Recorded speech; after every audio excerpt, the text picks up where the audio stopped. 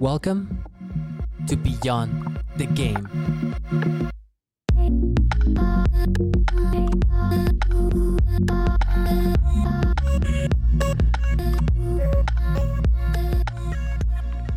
Beyond the Game es un podcast que explora la intersección de las industrias del deporte y el entretenimiento. El centro de atención pasa del juego a individuos destacados y emprendimientos innovadores que trascienden las fronteras convencionales y van más allá del juego. Hola a todos, bienvenidos a Beyond the Game, un podcast de Trace Sports and Entertainment presentado por Like and Fitness. Yo soy su host, Carlos Correa. Estamos en vivo desde Noé Sushi Bar en Quito, Ecuador, y nos sumergimos en una historia increíble de Juan Manuel Correa, un piloto de Fórmula 2 que va más allá de sus victorias en la pista. Un hijo, hermano, empresario, creador de contenido y emprendedor, con una historia de superación y resiliencia que va más allá del juego. JM, bienvenido a Beyond the Game, ¿cómo estás? Muy bien, muchas gracias por la invitación, contento de estar aquí contigo. Chévere, no, gracias a ti. Sé que estás en Ecuador solo por unos días, qué increíble que seas tan pegado a tus raíces, al país que te vio nacer y vengas a pasar la fecha con tu familia. Sé que tu familia es importante, muy importante para ti. ¿Cómo has pasado estas fechas? ¿Qué tal las Navidades? Feliz Navidad de paso, cuéntanos un poquito. Gracias.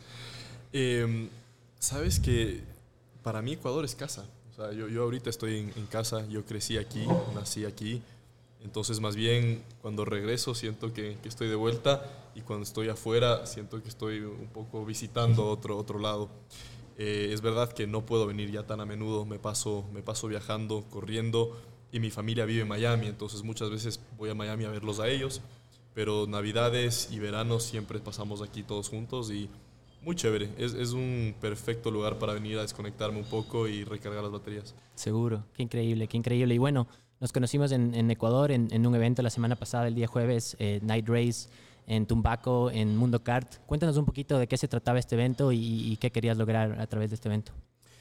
Se ha vuelto una rutina. Hago un evento anual, finales del año, parecido al que hicimos esta semana pasada. Siempre hacemos alrededor de karting en algún lado. Y es un poco para invitar a los medios que me siguen durante el año. Normalmente anunciamos también el plan de mi próxima temporada en el evento. Y es un poco para juntar la comunidad automovilística en Ecuador, que no es muy grande, pero me gusta como invitar a la gente que me ayudó a crecer, invitar a los auspiciantes que están conmigo durante la temporada y tener un evento aquí en mi casa donde puedo conectar con la gente directamente.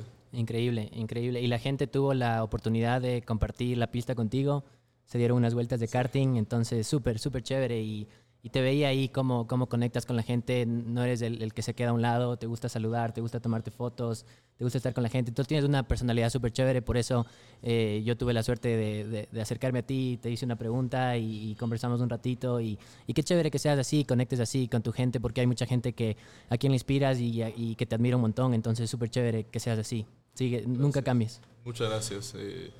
Para mí todavía es increíble y un poco raro que gente me admire y me siga tanto, pero sé que tengo una responsabilidad con el automovilismo en Ecuador. Soy un referente y salí directamente de aquí. Entonces siempre me acuerdo de eso y tengo eso muy visto en mi a largo plazo. Lo que quiero hacer es ayudar un poco aquí en Ecuador con el automovilismo y tratar de fomentar a que salgan otros talentos de aquí y puedan hacer lo que yo he logrado. Hermoso, sí.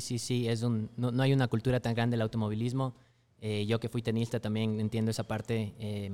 Es difícil y es eso, ¿no? Hay que tratar de seguir inspirando y motivando a las futuras generaciones a que sigan en estos deportes nichos que no se practica mucho. Pero bueno, esta es una pregunta que hacemos a todos nuestros guests para que nos cuentes un poquito cómo encuentra Juan Manuel esa pasión por el automovilismo, por el deporte. Básicamente desde que nací, yo crecí en una familia súper amante del automovilismo y del motociclismo. Entonces yo me crié, o sea, para que tengas una idea, a los 3 o 4 años yo había montado una bicicleta sin rueditas de ayuda. De ayuda, ajá. Cuando era un bebé de 1 o 2 años, mi papá me llevaba en su moto a hacer enduros por las haciendas. Mi abuela tenía una hacienda en Machachi. Entonces me crié en ese ambiente.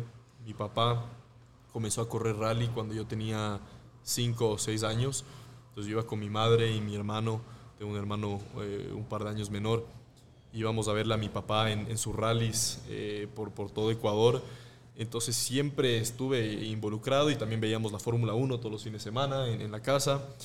Y ahí salió mi pasión, pero en verdad no soñé con ser piloto hasta la primera vez que me trepé a un go-kart, que fue a los 7 años en la pista de la mitad del mundo. Yo en ese entonces corría motocross, comencé primero ahí en las motos y mi papá me llevó a ver una carrera y le preguntó si podía darme unas vueltas en un kart después de las carreras y me di unas vueltas y me acuerdo con impresión que manejando fue una sensación que nunca había sentido ni en la moto, ni en la bici, ni en ningún otro deporte que hacía. ¿Crees que ese fue en el momento en el que tú dijiste, wow, quiero hacer esto por el resto de mi vida? Sí. Qué increíble. Sí. Yo creo que fue como un clic. Inmediatamente le dije a mi papá, quiero comenzar a entrenar, quiero hacer esto. Obviamente en ese entonces era un hobby, ¿no? Algo no teníamos idea de lo que íbamos a llegar, pero yo inocentemente estaba convencido desde el día 1 que yo iba a llegar a Fórmula 1, porque yo ya sabía lo que era Fórmula 1. Claro, yo ya seguía ese mundo mucho, sí. Qué increíble historia. Y te preguntaba esto porque a mí me pasó algo parecido. O sea, no tengo muchos recuerdos de mi infancia en sí. Muchos del tenis, del deporte, eso se quedan hasta siempre. Pero tengo un recuerdo de cuando era chiquito. Mi mamá era ama de casa, siempre nos cuidaba. Y era la única de las hermanas que podía llevar a mis primos, a sus cosas, a sus diligencias. Y mi prima jugaba tenis y mi mamá la llevaba a los torneos y ella me llevó a uno de los torneos. Y yo me acuerdo clarito, fue en el Club Jacarandá, me acuerdo clarito llegar, ver las canchas de tenis, verle a mi prima jugar. Me acuerdo que ella me daba la raqueta y me enseñaba unas cositas y yo creo que desde ahí creo que nació igual esa pasión por el tenis y desde ahí no lo he dejado. Entonces, para no acordarme de muchas cosas, que te acuerdes de esos momentos súper impactantes, creo que es porque significaron algo muy, muy grande. Es súper verdad. Que si yo trato de acordarme algo a los 8 o 9 años, es muy difícil. Que, ¿sí me entiendes? O sea, Ajá. tienes memorias como dispersas, pero cuando se trata del deporte, o sea, para mí el kartismo, capaz es por las sensaciones que las tienes tan grabadas. Yo todavía puedo, si me imagino ahorita cómo se siente manejar un go-kart, lo puedo sentir. Puedes ir a ese momento. Y puedo sacar memorias de ciertas carreras que, por ejemplo, mi primera carrera de karting, después de 3 o 4 meses que empecé, estuve listo para correr mi primera carrera y quedé tercero. Y me acuerdo claro. Todavía el podio, tercero, me acuerdo quién quedó primero y segundo, o sea, todo es increíble. Y bueno, ese es el poder del deporte y por eso hemos creado mi agencia Trace Sports and Entertainment, que busca crear un impacto en la comunidad a través del deporte porque sentimos que el deporte tiene un poder súper grande para impactar la vida de las personas positivamente. Pero bueno, sigamos. Creo que de lo que estaba haciendo research para conocerte un poquito y hacer esta entrevista, el 99.9 de las entrevistas iban directo al accidente.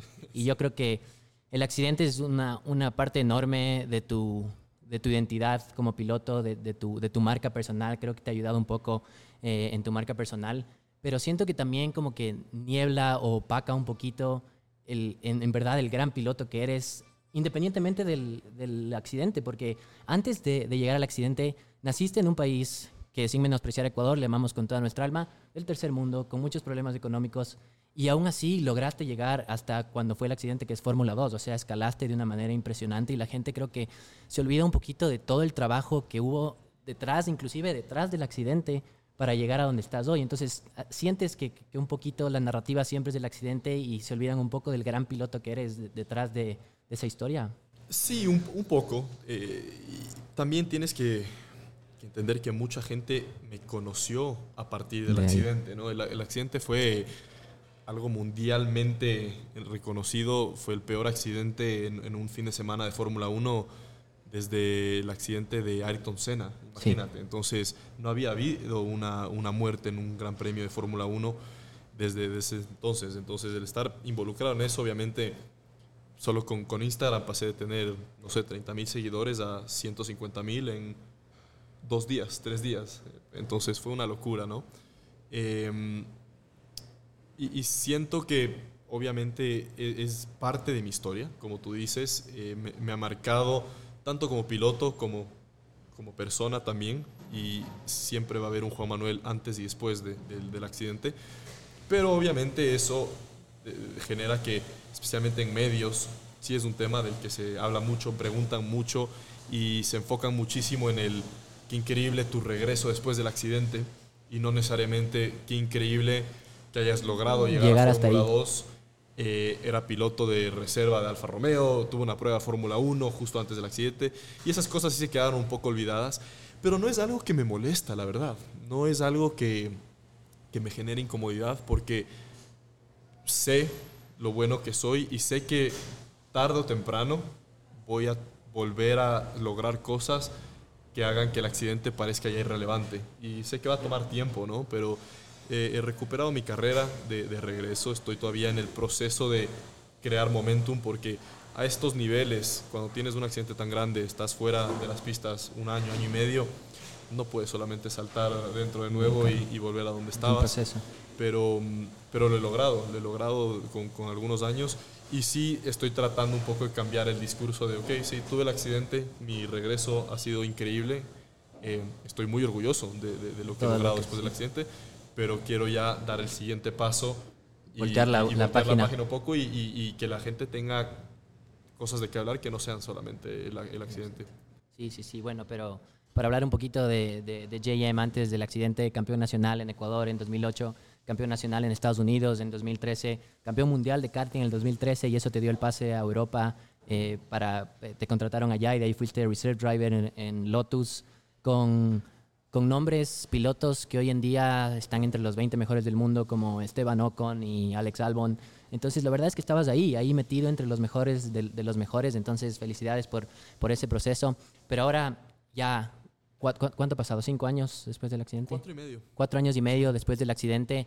Cuéntanos un poquito cómo ha sido la evolución del Juan Manuel pre-accidente y ahora después del accidente, cómo eso ha influenciado, como dices, personalmente y también en la parte de como piloto y la parte de tu marca personal también, cómo ha influenciado eso en tu carrera.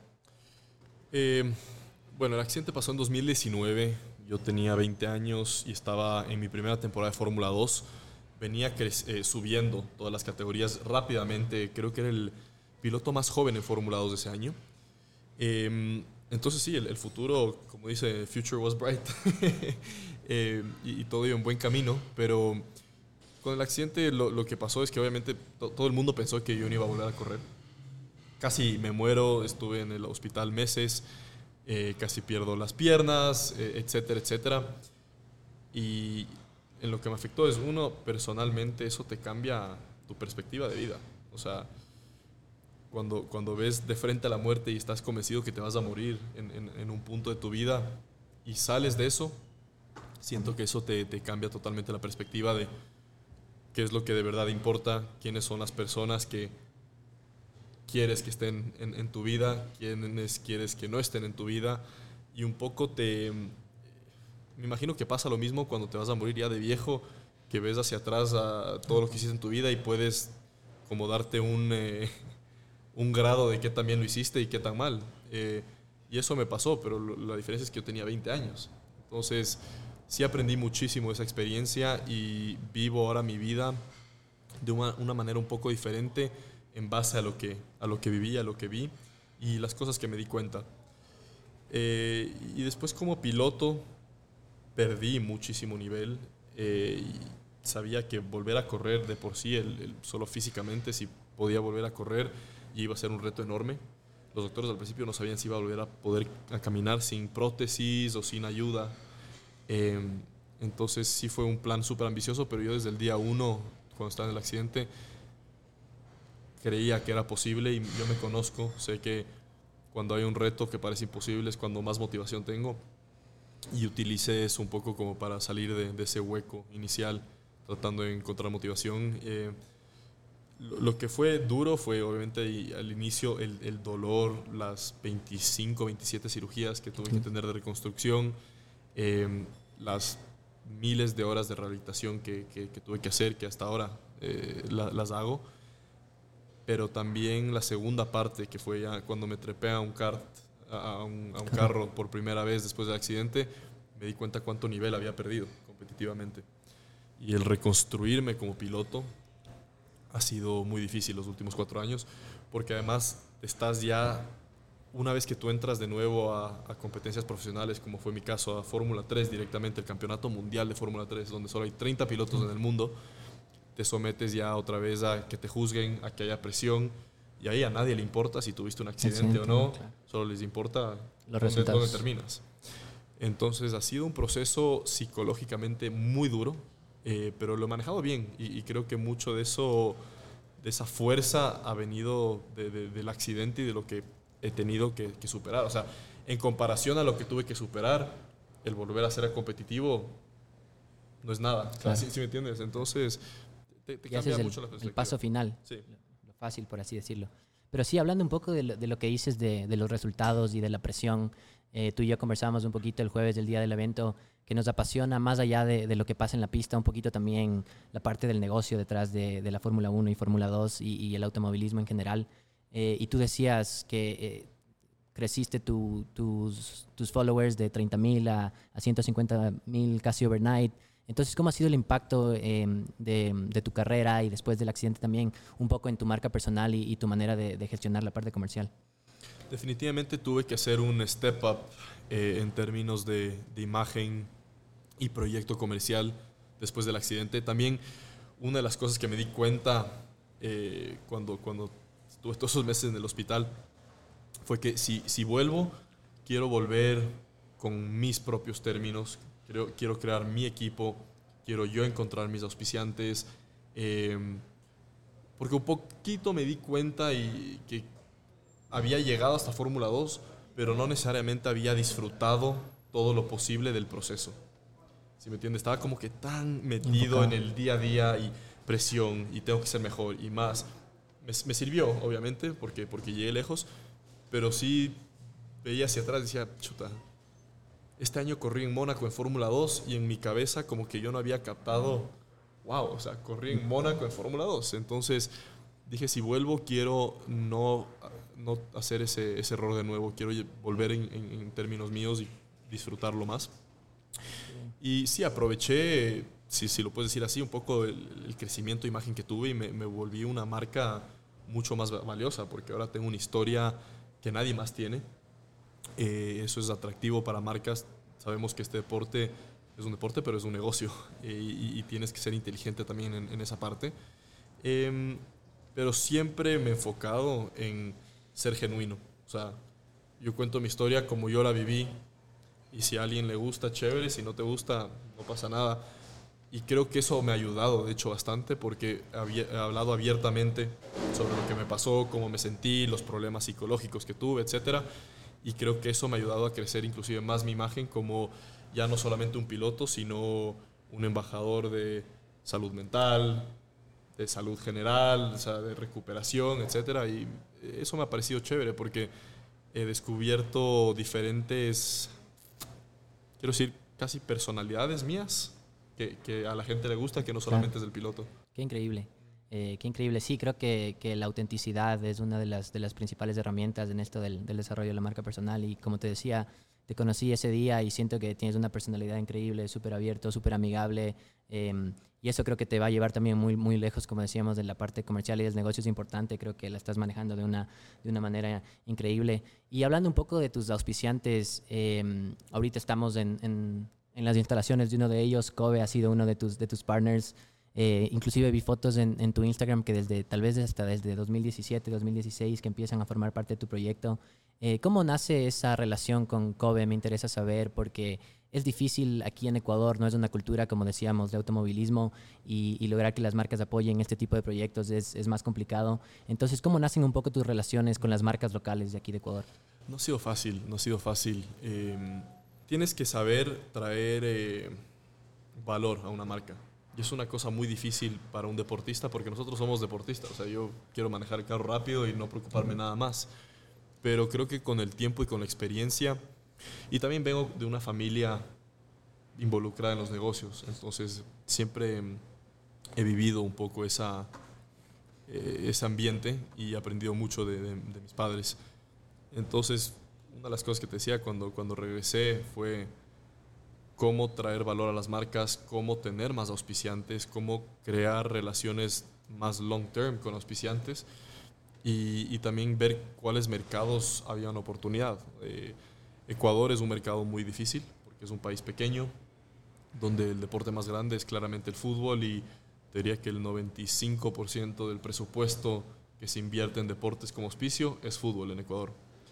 Entonces es complicado llegar y decir, oigan, yo soy un piloto ecuatoriano de Fórmula 2, auspícieme, porque dicen, prefiero auspiciar al fútbol. Pero sí hay compañías que apuestan en ti, como ha sido Kobe, Noé Sushi Bar. Este año tuve otra compañía conmigo, 1001 Carros, que venden autos usados, que también apostó en mí. Tengo Claro, que es una compañía ecuatoriana, pero también grande en Latinoamérica. Entonces, con experiencia vas entendiendo un poco cuáles son los perfiles de compañías que sí pueden estar interesados, y también tienes que afinar tu producto. Y a lo que me refiero con eso es, nosotros a un auspiciante no es que le decimos, ok, te ponemos el sticker en el carro y en la página web y gracias, nos vemos el próximo año, sino que hacemos activaciones comerciales, tratamos de entender antes. Si un auspiciante llega y me dice, oye, te quiero auspiciar, antes de darle un número o hablar más, le digo, ok, ¿qué quieres lograr con el auspicio? ¿Cuál es tu meta? Porque yo quiero de aquí a 12 meses sentarme contigo de nuevo y poder renovar y poder seguir creciendo el auspicio. No quiero que esto sea un cheque de una vez y gracias, nos vemos luego. Sí, totalmente. Yo creo que eso pasa, es muy triste, pasa mucho en Ecuador, inclusive en el fútbol, que es uno de los deportes más desarrollados. Yo trabajé igual como gerente comercial de una academia de tenis aquí y siento que es la cultura y la costumbre de decir, sí, te auspicio, que aquí significa poner tu logo en una valla y listo, pare de contar, me das el cheque y hasta ahí nos vemos. No hay un seguimiento, no hay un recap de cómo fue el desempeño, de qué cosas se lograron, qué cosas no se lograron. Entonces, que tú estés preocupado de esas cosas, creo que es un valor agregado enorme para las marcas. Cuéntanos un poquito más de este tipo de activaciones y cosas que van un poquito más allá de poner el logo en tu traje o en el carro. Algunas de las cosas que han hecho con los auspiciantes que me llaman bastante la atención. Bastantes cosas en redes sociales, sorteos, por ejemplo, no sé si puedo anunciar esto, pero me parece que próximo año Kobe quiere llevar a los ganadores de un sorteo a una carrera. Buenísimo. Un viaje todo pagado. Capaz me matan porque creo que no ha salido, pero bueno. Ese tipo de cosas, sí, y comerciales también de televisión, grabaciones, estar en puntos de venta, o sea, como cartulinas impresas, llevar a clientes VIP de ciertas marcas también a carreras como invitados míos. Estar presente en los eventos que hacemos en Ecuador, como el que hicimos la semana pasada, puede ser una oportunidad para que estén ahí las marcas con los medios y como en tierra, ¿no? Entonces ese tipo de cosas son las principales que hacemos. Qué bien, me parece increíble que veas un poquito más allá. Y hablando de algunas de las marcas con las que ahorita estás trabajando, me llama mucho la atención el que te nombraron embajador del Grand Prix de México. Cuéntanos un poquito sobre esa relación con el Grand Prix de México, cómo se dio y qué nomás has hecho para ellos. Es una relación muy buena. Ya voy siendo el embajador 2 años consecutivos del Gran Premio de México. Y llega por el hecho de que soy uno de los pocos latinoamericanos y creo que el único hispanohablante en Fórmula 2. Entonces, tiene sentido. Obviamente el Gran Premio de México ahorita gira alrededor de Checo Pérez, que es un héroe nacional en México, pero yo soy el siguiente un poco en línea. No soy mexicano, pero como latinoamericano vengo yo, entonces tenía sentido. También creo que mi personalidad, como decías tú, les gusta y me llevo y encajo muy bien con los mexicanos y con los fanáticos que tienen ahí. Sí, muchos creen que soy mexicano cuando voy a México. Entonces ha sido un convenio súper chévere donde voy a la carrera todos los años y voy 2 o 3 veces más durante el año a la Ciudad de México a hacer activaciones con ellos. Por ejemplo, tuvieron una campaña que se llamaba Respect en México como 1 mes y medio antes del Gran Premio, y yo fui también el vocero de la campaña. Entonces tuvimos que hacer un comercial que salió en televisión y en vallas por todo lado, hablando del respeto en la pista, fomentando un poco el respeto de los fanáticos, porque no querían que haya abuso. ¿Sabes? El fútbol, imagínate aquí, es lo mismo en la Fórmula 1 en México. Entonces, ese tipo de cosas hacemos juntos y también eso me permite estar ahí presente y conocer marcas latinoamericanas grandes que posiblemente podrían auspiciarme a mí. Qué bien.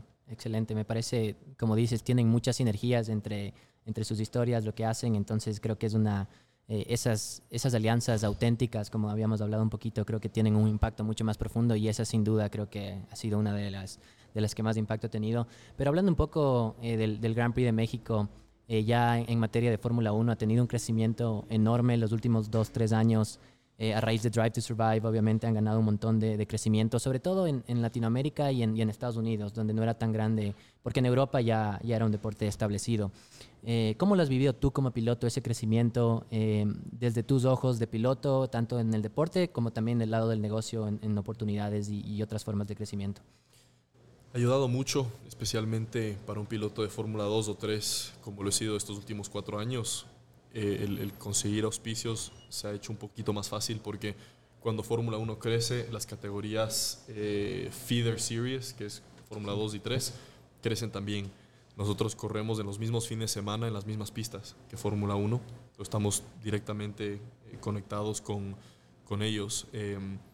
Y sí se ha sentido un cambio grande, como tú dices, en Norteamérica y Sudamérica. Ahora se ha vuelto un deporte más mainstream. O sea, a mí, que soy piloto de Fórmula 2, a veces me reconocen caminando en Miami. Imagínate, eso hace 4 o 5 años era imposible. Y en Ecuador no se diga. O sea, mi imagen en Ecuador ha crecido también exponencialmente.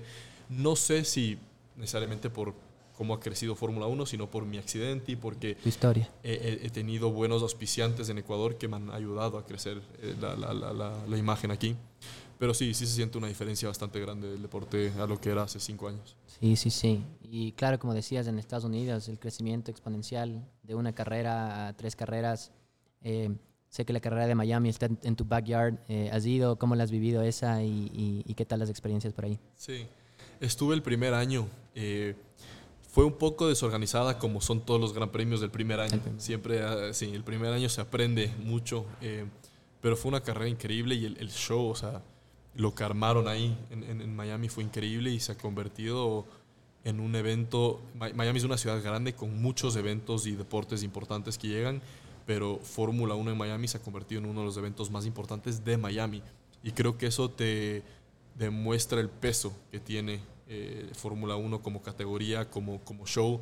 Cualquier ciudad a la que van genera una cantidad de movimiento económico, de turismo, que es impresionante. Totalmente. Y bueno, ni se diga en Las Vegas también, que invirtieron cerca de 500 millones solo para construir el pit garage. Entonces sí, siguen invirtiendo y creo que viene más crecimiento también para la Fórmula 1 en Estados Unidos. Es un mercado súper grande y hay muchas oportunidades. Y qué bueno que estés ahí y tengas esa identidad también de americano / ecuatoriano, porque eso te va a ayudar también muchísimo a crecer y a buscar más marcas. Entonces creo que ese crecimiento te apoya un montón y va de la mano con lo que estás haciendo.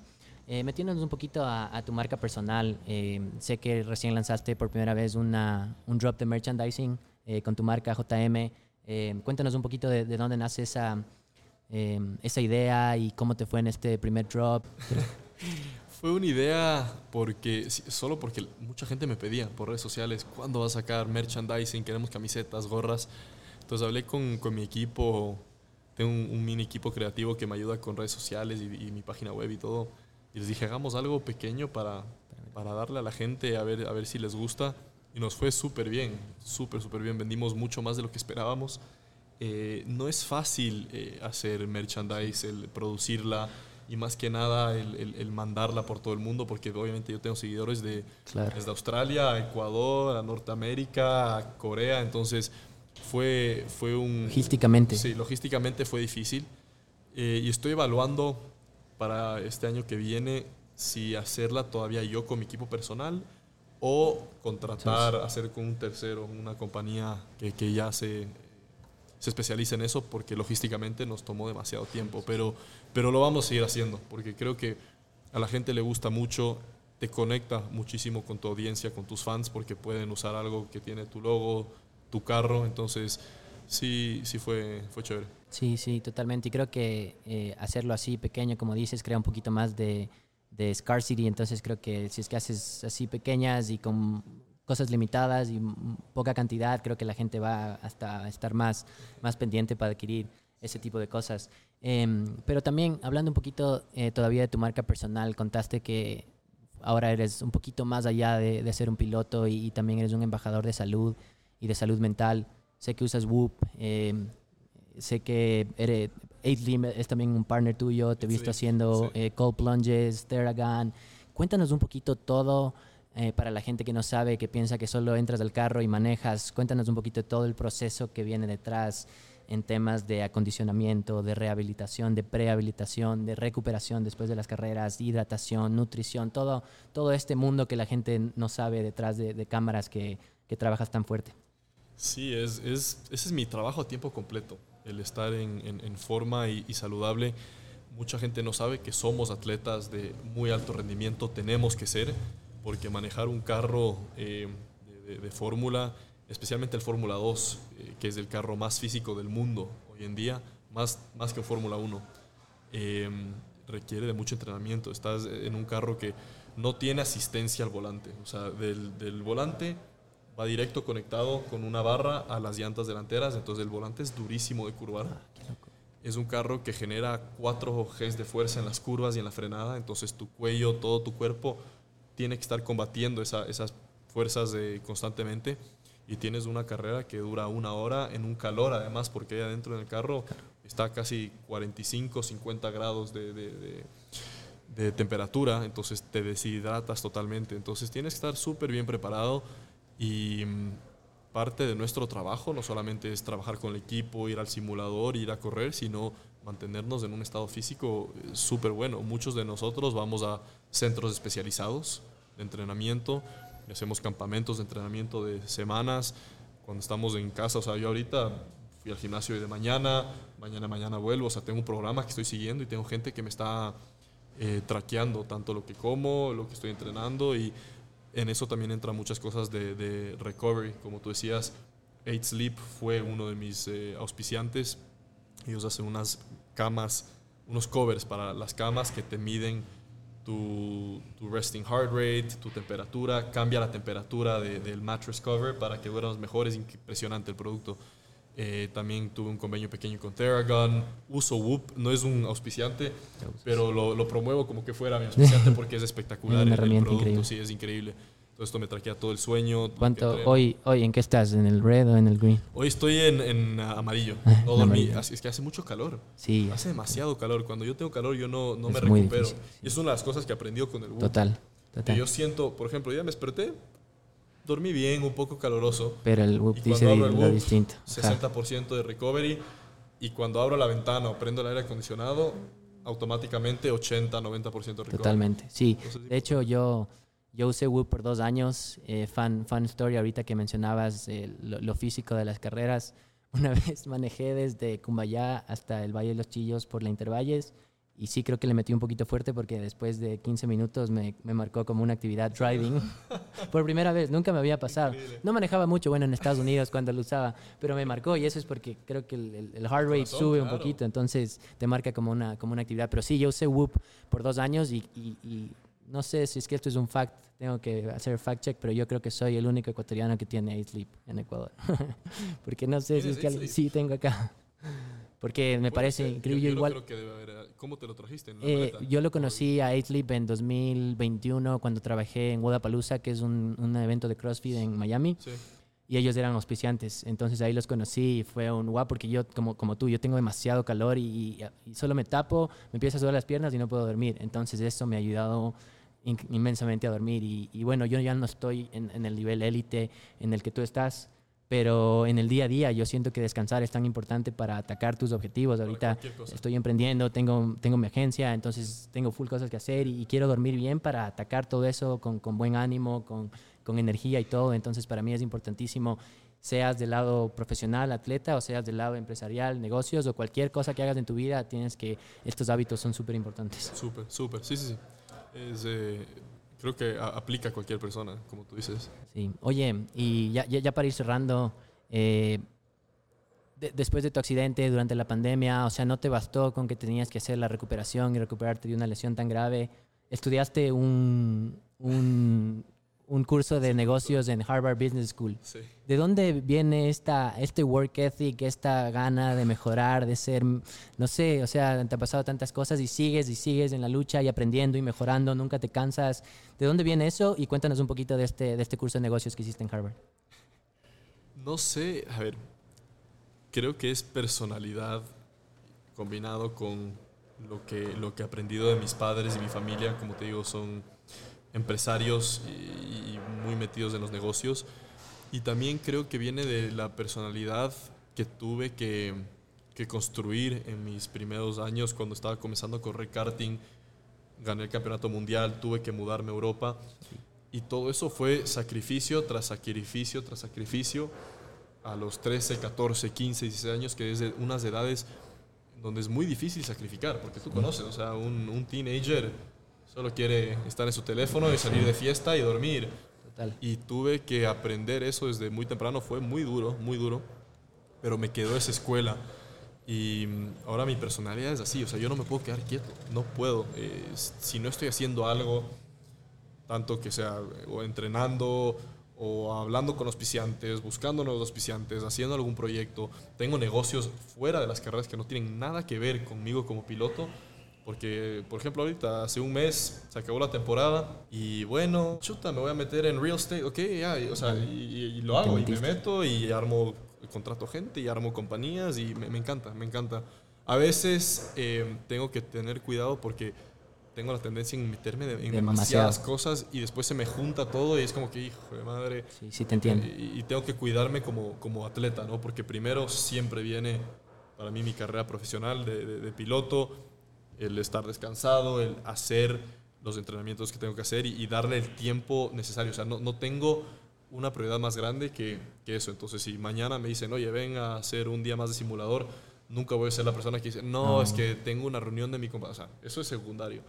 Pero cuando tengo tiempo sí me gusta estar metido en otras cosas. Claro, claro. Pero bueno, qué bueno que tengas tus prioridades rectas, porque eso es importante, ¿no? Priorizar tu tiempo a las cosas que son más importantes, obviamente. Y hablando un poco del tiempo y de priorizar, en lo personal, ¿qué le gusta a Juan Manuel? Te vi en una story jugando pádel.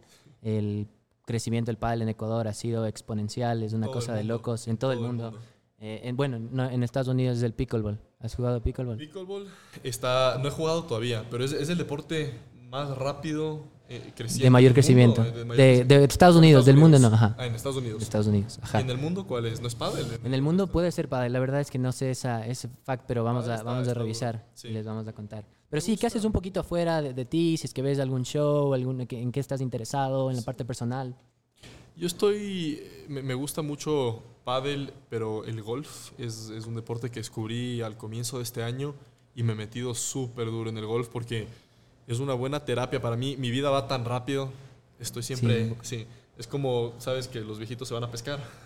Esa es como mi pesca. ¿Cuál ha sido tu... ¿Cuánto much do you hit? Lo mejor que he pegado es 93, Súper 94. Bien. O sea... Porque recién empezaste, ¿verdad? Si pego menos de 100, me voy a la casa contento. Contento, claro. Pero sí, recién empecé y estoy metido, pero el tiempo no me ayuda. Claro, también necesitas unas 3-4 horas si quieres para ir y estar tranquilo. Entonces, por ejemplo, ahora no he jugado en un mes y medio porque me he pasado viajando y estoy que me pican las manos, quiero ir a jugar. Y de ahí me gusta ver series de televisión, soy súper fan de los documentales. Un buen documental no le gana para mí porque siento que estoy aprendiendo. ¿Cuál has visto últimamente? Vi uno, justo te iba a contar, hace 2 semanas. Love Behind the Knife. ¿Ya? Bad Surgeon, algo así en Netflix, que es una historia de este doctor que supuestamente creó la tecnología para poner un windpipe de plástico a la gente que tenía daños en el windpipe, no sé cómo se dice en español, la tráquea. Y resulta que las tráqueas estas de plástico no funcionaban y los pacientes estaban muriendo y no con todo. Es una historia de locos, tienes que vértela. Ya me voy a ver. Sí, a mí igual me encantan los documentales. Yo hoy como estoy tan metido en el mundo del deporte, me encantan los documentales de deporte. O sea, ya hay tantos hoy en día que te dan behind the scenes, hablando de Drive to Survive, por ejemplo. Pero hablando de documentales, sé que también eres creador de contenido y tienes tu propio canal de YouTube y das un poco el behind the scenes de las carreras, que creo que es una herramienta súper interesante porque eso es lo que la gente quiere ver, también un poquito, conocer un poquito más de qué haces durante la carrera, antes, después. Entonces cuéntanos un poquito de esta idea, cómo nació y cómo te está yendo con eso. Todo salió porque cuando volví a correr dije, ok, voy a crecer mi marca, eso ayuda con auspiciantes, pero quería hacerlo de una manera original y ahí salieron estos blogs de YouTube. Yo tengo un muy buen amigo mío que se ha convertido en mi director creativo y social media manager, que viaja conmigo básicamente a todo lado. Estuve en todas las carreras conmigo este año, creo que pasamos 250 días juntos, peor que novia. Y él es el que graba todo, hace los edits, sube a YouTube y siempre nos concentramos en hacer cosas un poco diferente al resto. Porque, como tú sabes, en redes sociales se copia mucho. Lo que uno ve, el otro hace. Entonces, este año compramos una mini cámara VHS y comenzamos a grabar en VHS, pero es en verdad VHS y lo pasa a la computadora, es todo un lío. Y comenzó a subirlo. Interesante. Y 6 meses más tarde, equipos de Fórmula 1 comenzaron a usar cámaras VHS, otros pilotos comenzaron a usar... Y todo el mundo nos preguntaba, ¿dónde sacaste la cámara? Entonces, o sea, ahora para el empezaste un año, tren. Puedo decir que empecé un tren. Y para el próximo año ya me llamó el otro día, ya tengo la nueva idea por lo que vamos a hacer el próximo año hasta que nos copien. Y sí, nos enfocamos en eso bastante. También he estado creando un documental con él sobre mi historia después del accidente y el regreso. Y estamos en el proceso de ver si lo vendemos y quién lo puede distribuir, porque es un documental impresionante. O sea, mi historia, creo que la gente sabe bastante, pero solo saben el 60% de todo lo que pasó. Y el behind the scenes que tenemos es increíble, porque yo desde el día 1 me desperté en un hospital y dije, voy a comenzar a grabar todo porque algún día voy a hacer un documental, porque yo sabía que iba a regresar. Y agarré la cámara y después hablé con este amigo mío y me ha seguido los últimos 4 años de mi vida a todo lado. Entonces, increíble. Tenemos material súper especial. Sí, justo hablábamos de los documentales, son tan populares hoy en día, entonces yo creo que es una idea de negocio súper buena y creo que va a haber muchos interesados en comprar, entonces suerte con eso. Gracias. Pero bueno, JM, para ya cerrar, cuéntanos de tu nuevo equipo de Fórmula 1, los objetivos para el 2024 un poquito y qué se viene personalmente tuyo, de tu marca, de JM. Danos un preview de lo que va a ser el 2024. Bueno, te me adelantaste porque es Fórmula 2 todavía. Hay Fórmula 2. Pero es un equipo francés, se llama DAMS, un equipo puntero que ha tenido victorias. Este año quedaron terceros en el campeonato de equipos y cuartos en el campeonato de pilotos, entonces es un equipo competitivo. Y ya he comenzado a trabajar con ellos los últimos 2 meses y estoy súper satisfecho. Es un equipo de alto nivel. En Fórmula 2 se viene un carro nuevo la próxima temporada para todos. Es una nueva generación. Entonces va a ser un reto que no he tenido todavía, de entrar con un equipo nuevo donde hay un carro nuevo y tenemos que hacer mucho conocimiento juntos y ayudar al equipo a encontrar la mejor manera de setear este carro y entenderlo.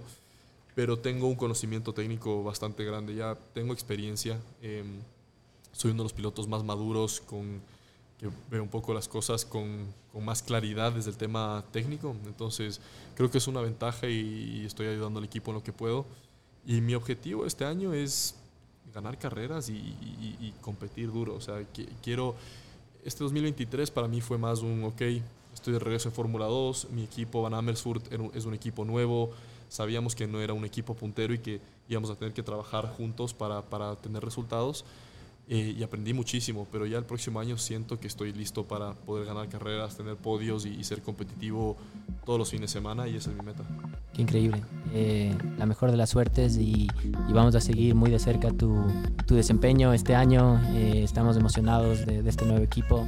Te deseamos la mejor de las suertes y esperemos verte muy pronto en Fórmula 1. Y de nuevo, muchísimas gracias por unirte a este podcast. Estamos empezando chiquitos y todo, y tenerte a ti como guest nos da mucha credibilidad y nos emociona mucho de lo que puede llegar a pasar en el 2024 igual.